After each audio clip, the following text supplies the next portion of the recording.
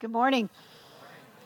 So yeah, we're I was thinking about it between services. We're so desperate for God. There's I remember my pastor. He's the great grandfather of this church, and he always used to say, there's nothing that we can do to make the presence of God visit us. He said, but there are things we can do to hinder it. And that's one of the things we're trying to eliminate all these things. And so in this new series, I started thinking about, studies have shown that the average American actually does pray. They say that probably 79% of all people actually do pray. I don't know who they pray to or what they pray about, but they claim that they do pray. However, only 2% actually pray out loud or with someone else. And, I think there's a lot of mystery around prayer. And one of the goals that we have in this particular series is, first of all, to eliminate any condemnation or any shame that's associated with it. A lot of times when people hear we're going to talk about prayer, they're like, oh, I don't pray enough. I definitely don't pray enough. I don't know anyone that actually does pray enough. The Bible says to pray without ceasing, which means to have that attitude of prayer. But one of the things that we kind of want to do in this series is demystify prayer and make it very practical. And obviously it is mysterious and it is a spiritual thing, but we want to really make it palatable and make it a part of our lifestyle and make it something where we actually can see the power of God moving in our lives. Isn't that what you guys want? I'm assuming you do because you're here. So I'm assuming you don't want to just waste a couple of hours on a Sunday morning when is it nice outside? Is it? Anyway, I'll get out there later.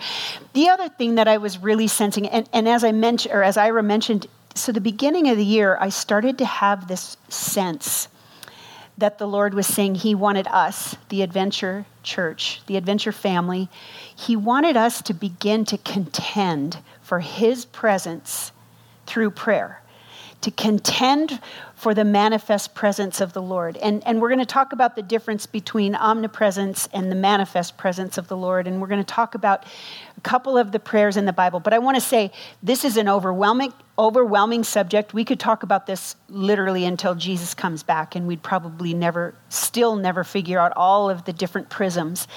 But this is going to be something that we're going to try to work into our daily lives and into our hearts and make it something that becomes a lifestyle of prayer, practical transformation through God.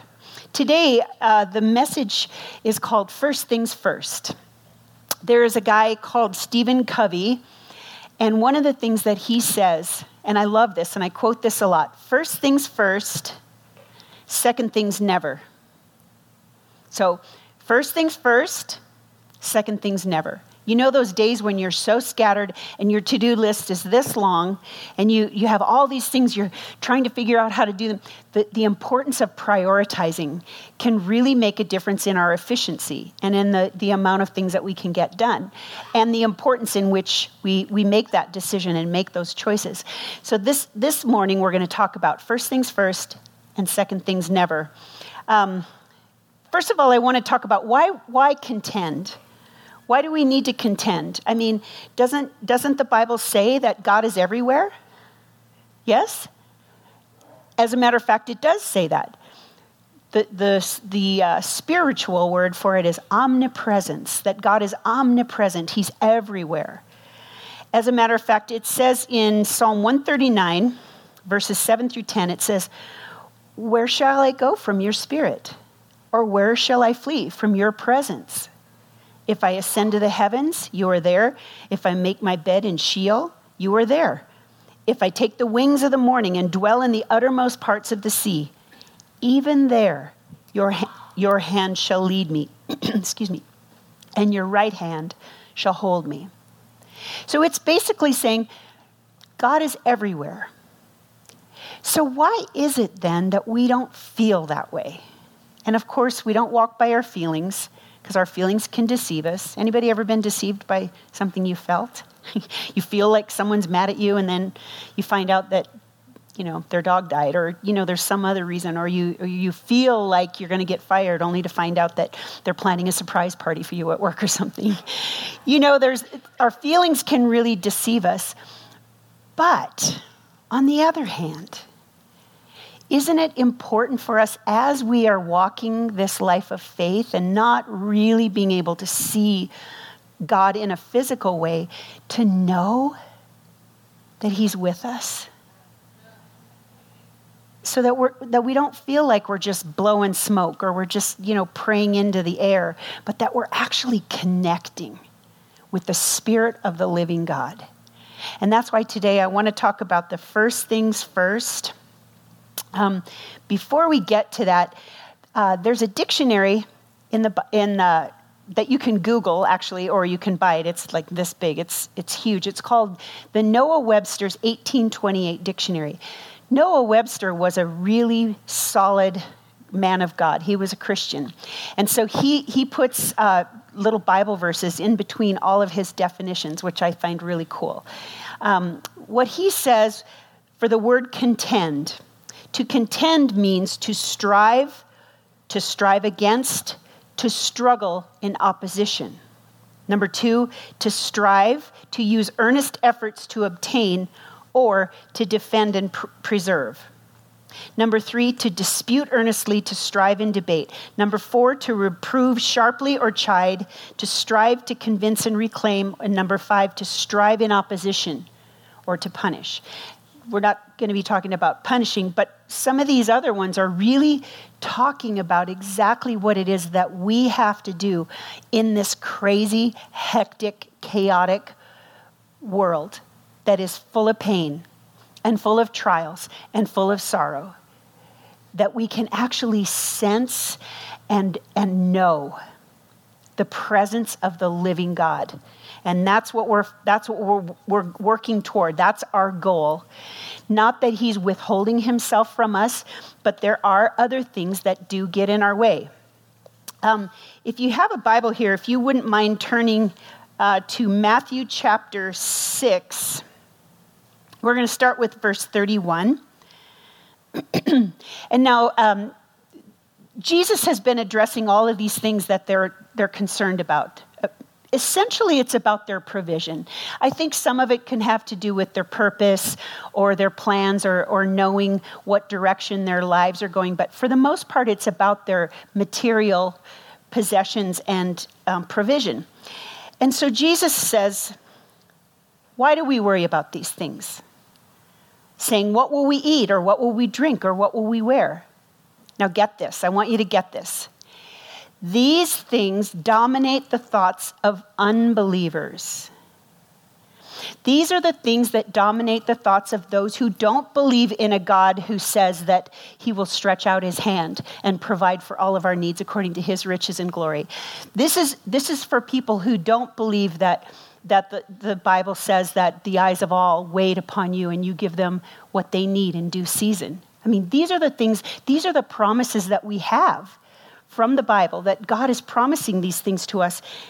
But the things about how do you provide, how am I going to make my mortgage payment, how much money am I going to earn in my retirement, or am I going to get a raise, or am I going to get fired, or, all of these things, or what are we going to eat? How are we going to have enough money to eat, or what are we going to wear? I don't know. The kids are starting school and I don't have enough money for them, or, whatever it happens to be. These things dominate the minds of unbelievers. And Jesus is saying, but your heavenly Father already knows you have these needs. He knows all of your needs. He's saying, seek the kingdom of God above all else and live righteously, and he will give you everything you need. This is the first thing first. Seeking the will of God. And when it says live righteously, it's not saying, this isn't like this pious word. Righteously just means the right way, the way that would lead to life, essentially. It says in the Bible that I set before you life and death, and I say choose life. And that's what the Lord is saying here. Seek the things that are important to God. Like Randy said, he's been praying, God, break my heart for the things that break your heart. Give me your mind. Let me think about the things that you think about. Let me think about the things that are important to you. Let me set my mind on eternity. Let me fix my eyes on Jesus, the author and perfecter of our faith. And so when Jesus says here, these things dominate the thoughts of unbelievers, but,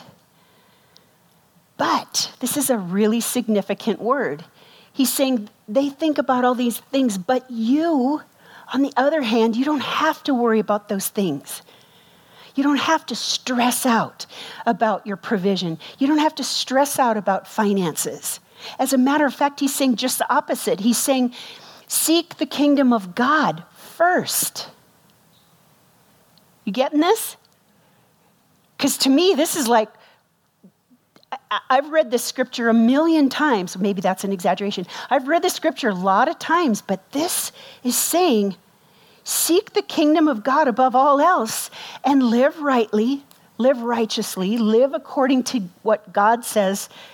And it says, and he'll give you everything you need. Are some of you struggling to believe this today? I know that sometimes it seems like the evidence is contrary to that. You know, you're going about your life and you're like, I can't even make my rent this month. Or I've been unemployed for 5 months. I'm not seeing this. Can we take a couple of minutes right now and just pray for each other? And can I ask you to be bold? If this is you, if you're struggling with this, and I'm not trying to embarrass anyone or humiliate anyone, but if you're struggling right now with the concept of provision, would you just slip your hand up, and would the people around them we can stand up and move around, but if you would just lay hands on those people. So can we all stand up? And if this is you and you just need prayer, maybe you need the prayer of faith. You need to believe. But if you're struggling right now, could you just lift your hand up and have the people around you just come and pray for you? Don't be embarrassed. It's okay. Well, Lord, we thank you that, Lord, your word says that you know everything we need even before we ask. Lord, whether that's financial, whether it's material, whether it's spiritual, whether it's emotional, relational, whatever it is, health. Lord, you know all the things we need even before we ask. And Lord, we just together, we pray for these. Lord, we pray for these who have said that they're struggling right now. And we just want to thank you, Lord, that your word says that we can cast our cares on you.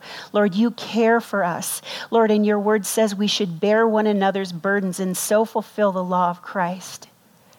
So, Lord, we pray for these. We ask, God, that you would demonstrate your faithfulness. Fill their hearts with hope. Fill them, Lord, with the hope that you are a good and gracious and faithful God. In Jesus' name, amen. Amen. So Jesus says here, these things dominate the thoughts of unbelievers. Okay, so now going back to what we were saying earlier about the omnipresence of God and the manifest presence of God. Again, there are certain things that we can do that can prevent us from sensing the Spirit of the Lord, from sensing his nearness. And there are 3 things in particular. There's sin, either our sin, and again, sin just means falling short of perfection, falling short of what God has called us to do. You know, just not living rightly. I mean, there's obviously, in our minds, we have all kinds of different degrees of what sin is. But the fact is that all have sinned. The Bible says everybody's sinned. Everybody's fallen short of God's glory. Every single one of us. And it tends to be, for some people, more of a lifestyle. But for other people, we just do. In our own humanity, we sin. And yet, I just love how easy God makes it. It wasn't easy for Jesus because Jesus suffered, but he makes the path so easy for us back to reconciliation with him. back to that place of forgiveness and just walking in truth and walking with him and actually sensing his nearness. He says, if we confess. And I want to say this. I know some people debate whether you can just confess it directly to the Father in heaven or whether you need to confess it to another human being. You know, sometimes there's a debate about that. I just want to say, I think there is a certain power that comes in confessing to another person, that when we bring it out into the light, that the power is broken, the power of that sin. This week I had someone confess something to me, and I could just see she was struggling against her own shame. She was so disgusted with her own sin. And I could just see she was just not wanting to confess to me. And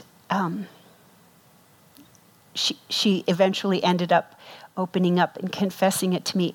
And it was like, you could just watch the weights fall from her shoulders. You could just see that once she got that out into the light, that it was like she was just free. And so I think, of course, we always can confess things to the Father in heaven, but if you don't have someone in your life right now that you can confess to, I just encourage you, try to find somebody like that, somebody that you trust, obviously. And I heard this guy on the radio, he was talking about, he said that he wanted to find a friend that he could tell every single thing he had ever done in his entire life. The most vile, the most embarrassing, the most humiliating, the most degrading things that he could possibly confess. So he found a friend, and he said that they went out to breakfast together, and so he was just confessing everything. He goes, and then when I was in 7th grade, I did this, and then I did this, and then in college I did this, and and he was just confessing. He said he couldn't even look up. He just was looking down at his plate. And he said that when he looked up, after he felt like he had confessed everything he could possibly confess, he looked up, and his friend was leaning in, and he looked at him. He had tears streaming down his face. And he said, I have never loved you more than I love you right now. And isn't that just the opposite of how we feel? We feel like if I really was honest, if I were to be honest with these people, they would hate me. They would reject me.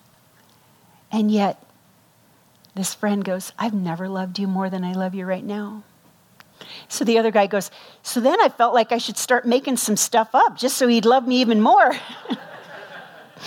That pastor that told that story, his name is John Ortberg, and the man that he confessed everything to is a man named Dallas Willard, and I strongly recommend reading any of his books.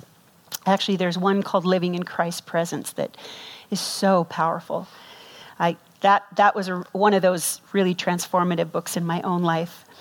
But here's the thing. We don't want to believe that God can make this way for us. And so we think that our sin prevents us. And there is that hindrance. Not that God is standing back going, get away from me. You're sick. You're disgusting. God says, Jesus says, when we confess to him, he says, my love for you hasn't changed.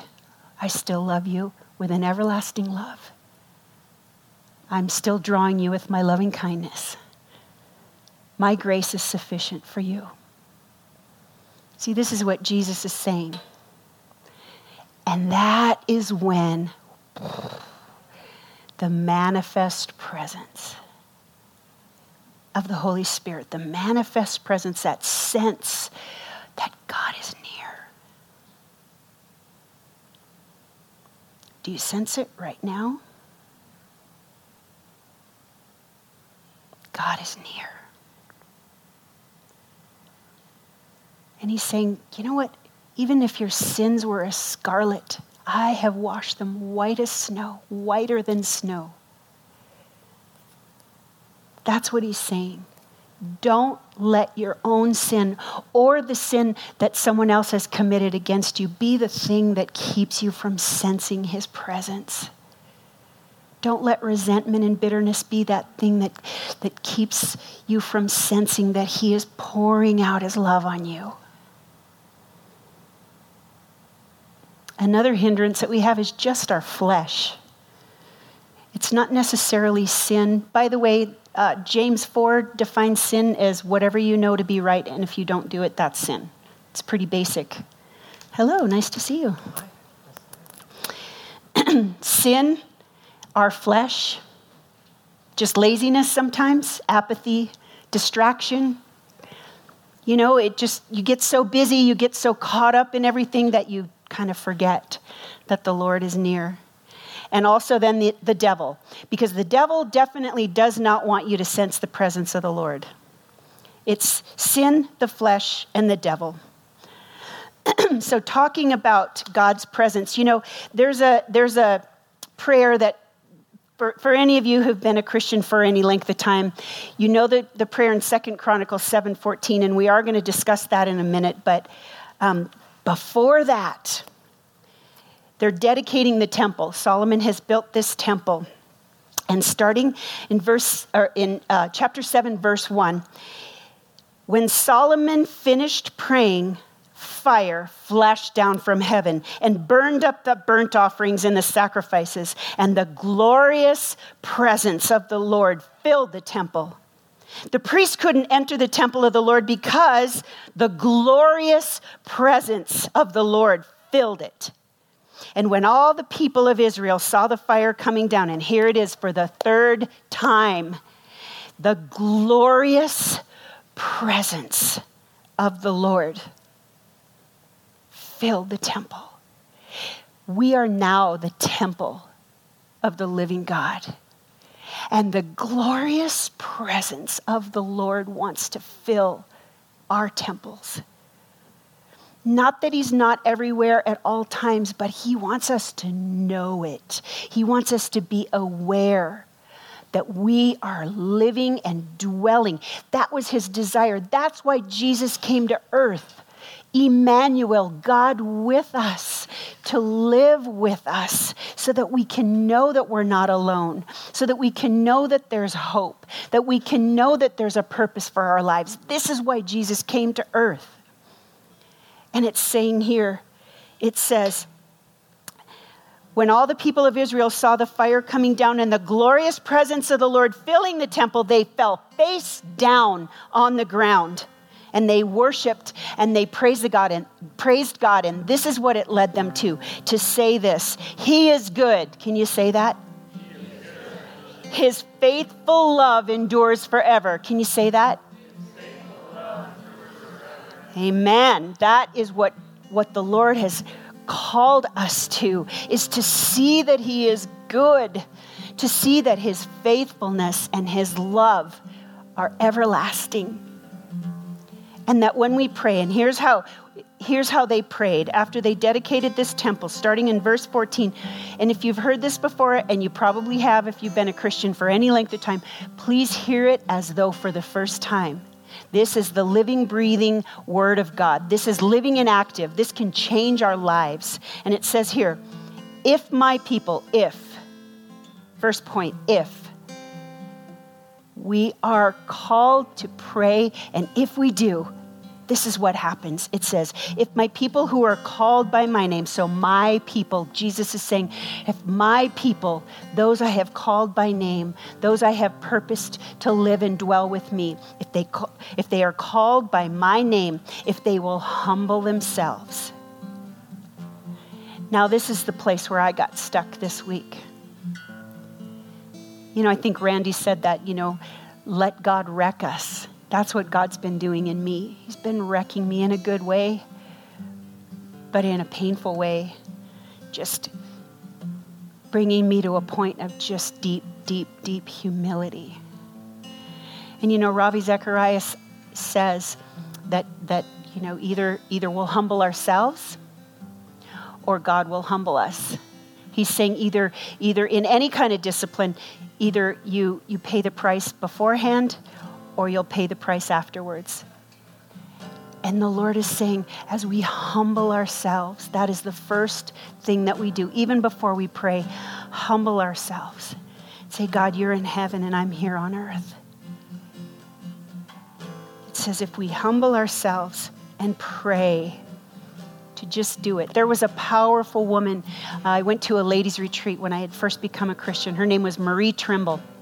And she said when she first became a Christian, she didn't know how to pray. She had no idea how to pray. And so she said, finally, this one time, she said, you know what? I'm just going to set a chair in front of me, and I'm just going to sit down, and I'm just going to start telling Jesus my life story. And she said she sat down, and she had this chair with, imagining Jesus sitting in it. And she said, hi, Jesus. My name is Marie Trimble. And she said she just got blasted by the power of the Holy Spirit. Like she said, she couldn't even go on. She just sat there in his presence, mesmerized. And that every day after that, she just would go in, set this chair up, and just start telling Jesus her life story. Maybe that's where some of us need to start. Just tell him your life story. Just pour out your heart. Make it just really practical. You can tell your own story. He already knows it, but as we lay it down before him, he wants to come in with his healing and with his manifest presence. So it's saying, if we humble ourselves and pray and seek his face, like we talked about in Matthew 6, seeking the kingdom, seek his face, and turn from our wicked ways, here are the promises. He says, I will hear from heaven, I will forgive their sins, and I will restore their land. There's some of us that we need our land restored. We need our feet planted firmly on some solid ground. We've been through some rocky times, some tumultuous times, and the Lord is saying, I want you to plant your feet on a restored land, a land that I'm going to bring to you. And it says, my eyes will be open and my ears attentive to every prayer made in this place. That is the promise of God. It even says in the Psalms, his ears are attentive to the cry of the righteous. Again, we're righteous because of what Jesus did. And so we're contending, we're humbling ourselves. We're praying, we're seeking his face, seeking his will, seeking it through the Bible. And we're turning from our wicked ways. And then his presence will come and rest with us. It says he will hear us, he will forgive our sins. And not only does he forgive, but as it says in 1 John, he will forgive us and cleanse us. He will set us free. He will break those chains that we sang about earlier, and he will restore our land. In Matthew 6:5, he says, when you pray, this is Jesus, when you pray. Now earlier he says, if you do these things, then here are the promises. Now Jesus is saying, now that you know that, I'm assuming you're going to pray. And he says, when you pray, don't be like the hypocrites who love to pray publicly on street corners and in the synagogues where everyone can see them. I tell you the truth, that is all the reward they will ever get. But when you pray, go away by yourself and shut the door behind you. I think that's also symbolic of shut out all of the noises, shut out all the sounds. Shut the door behind you and pray to your Father in private. And then your Father, who sees everything, will reward you. We sang that song, I believe in you, I believe in you. You're a God of miracles. You know, the Bible says that we must first of all believe that he exists, but also that he is a rewarder of those who seek him. And I just believe, Adventure family, this is what the Lord's calling us to. A deeper level of sensing his presence, being in the middle of a traffic jam, and sensing that peace that transcends understanding, or being at work and all the noise and the chaos and sensing that the Prince of Peace is dwelling with you, or being on your bed at night, maybe worrying about your finances and recognizing that the God of all grace is with you and he wants to dwell with you. Charles Haddon Spurgeon is called the Prince of Preachers. I love this. He says, true prayer is measured by weight and not by length. A single groan before God may have more fullness of prayer than a fine oration of great length. And in Romans 8, when it talks about that, where you're just crying out and you don't have the words, you're just like, oh God, I need you. That prayer packs a lot more punch than if you go on and on and on and on and on and your heart's not even in it. He's saying, come to me. Pour out your heart, humble yourself, and just pray. Seek my face. Turn from your wicked ways, and I will hear from heaven. I will forgive your sin, and I'll restore your land. I'll heal your land. Can we just get on our knees right now and humble ourselves before the mighty hand of God? If you're physically able, if you're not, that's okay. But can we just do this together and invite the presence, the manifest presence, to come in and to provide whatever your needs happen to be, whether it's you need hope, you need comfort, you need joy, you need freedom, whatever it is, we're going to cry out. And Lord, we do. Oh God, we humble ourselves. We humble ourselves before you, Lord. Lord, we come to you and we declare our absolute, complete, utter dependence on you. Lord, apart from you, we can do nothing. But with you, all things are possible. We do believe in you. We do believe you are a God of miracles. And right now, Lord, in the name of Jesus, God, we just lay our requests before you, Lord. God, I believe you are a God of miracles. I believe you are a God who hears our prayers. And so, Lord, right now we lay our requests at your feet. And we thank you, Lord, that you are good and that your faithful love endures forever.